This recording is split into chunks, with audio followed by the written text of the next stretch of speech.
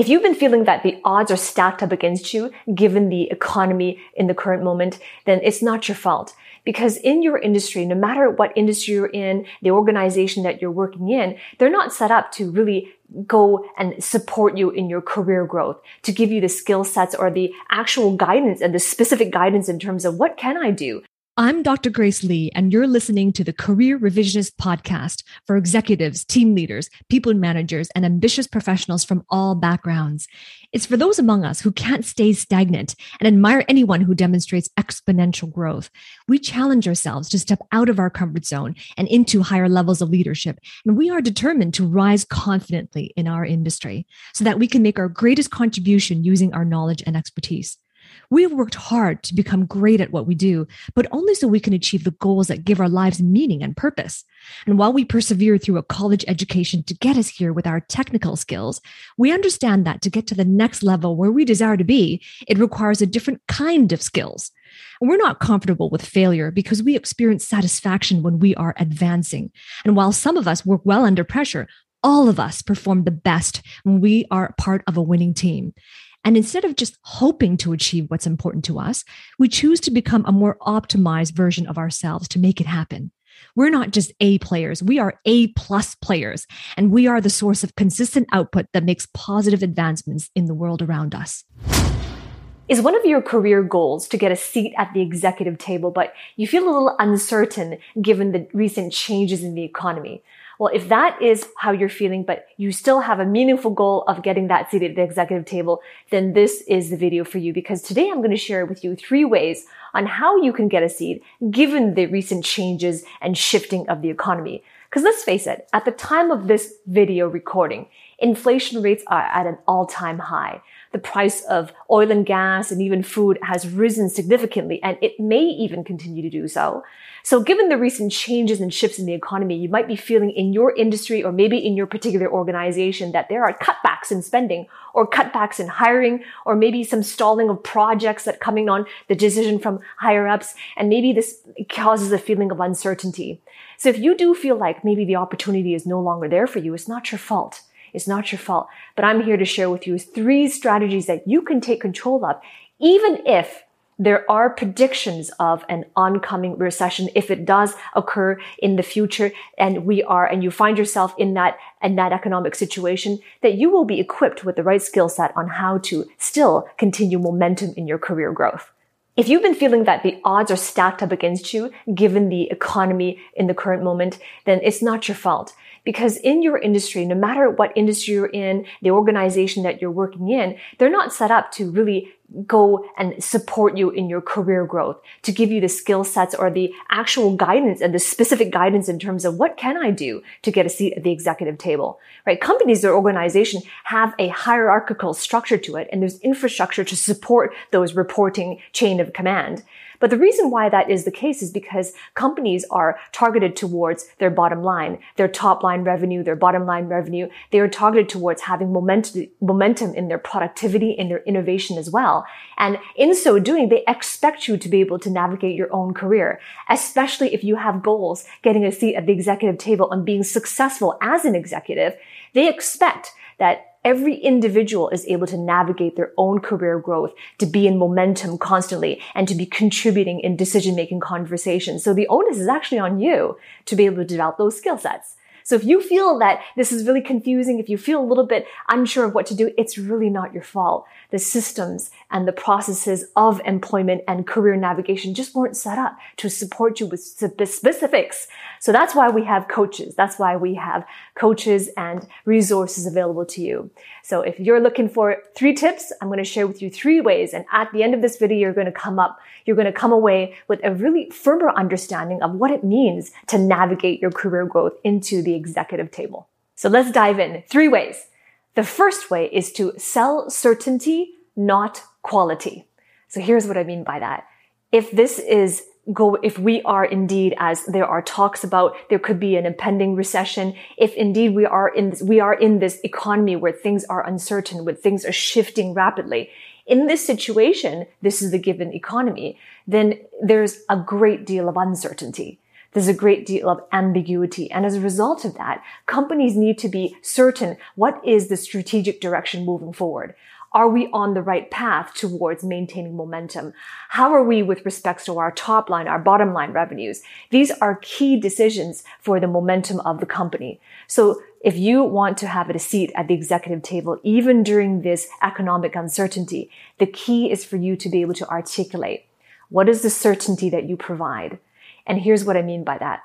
As an executive, you're no longer primarily the one in the implementation role. You're no longer the one that is exercising your technical functions. That worked for you in the past, but if you want to sit at the executive table, the key is to be able to contribute to strategic directions, to be able to add value in terms of where are we going, how are we going to get there, and where are the bottlenecks in the way? Where do we need to shift? Where do we need to improve our strategies? So this is important to be able to communicate and articulate the thought process that you have to contribute, the value of your thought process, the value of your insights, the value of your wisdom, given your years of experience as an implementer before. How can you, moving forward, contribute greater levels of certainty to the organization? And that is key. Sell the certainty, not quality, because quality is already assumed. Right? Up until now in your career path, if you're at the brink of wanting to become an executive, they already expect that you have quality of work. They already expect that you've had the work ethic in the past, as you were an implementer, that you can do the work. But when you are an executive, it's no longer about the doing. It's about how do you add that high level of value in terms of contributing to the right strategic direction to maintain growth, to thrive, and maybe even survive in these economic uncertainty. So if you're somebody who really understands this, and maybe you have been in implementation for quite a number of years, and you realize right now that you do need to make this shift. And you're somebody who realizes that communication is crucial with respect to articulating your value. If that is what you realize, and you're also maybe realizing it's a weakness for you, and you're serious about that goal, achieving that goal for yourself, then I invite you to work with me. Below this video in the description, there's a link to apply for my coaching program. Now, this application is simply first to get on a discovery call with either myself or a member of my team just to explore whether or not it's the right fit. Because every single week, I train executives on how to communicate effectively, communicate the value of what you have to bring. How do you sell uncertainty or sell certainty? And how do you articulate the value of your wisdom and knowledge? And how do you make that shift into strategic direction? And at the same time, how do you continue to develop those skill sets as a visionary moving forward? And every week I provide live training on doing so with a group of executives. So if that's you and you're serious about achieving your goals, then apply the link below, and I look forward to working with you on the inside. The second way is to solve for ambiguity, not technical. And this is really, really important because as you are stepping up into higher levels of leadership on the executive leadership team, it's really important to understand what is the specific problem you are solving for the executive leadership team. The executive leadership team is primarily interested in the vision of the company. How do we move forward to that vision? And what are the bottlenecks standing in the way? Strategic direction, questions, decisions as well. And with this economy that has been shifting and continuously shifting, it's really important to make the right decisions, the right directional decisions, and the right strategic directions and so on. So as you're trying to understand what are the specific problems you are solving for the executive team, it's important to know what are their highest values in the role that they have. Because the problems you're solving aren't just any problems. The problems that you are solving that will really help you to have the promotion and get a seat at the executive table, these are ambiguous problems. Ambiguous problems are very specific because they have certain constraints.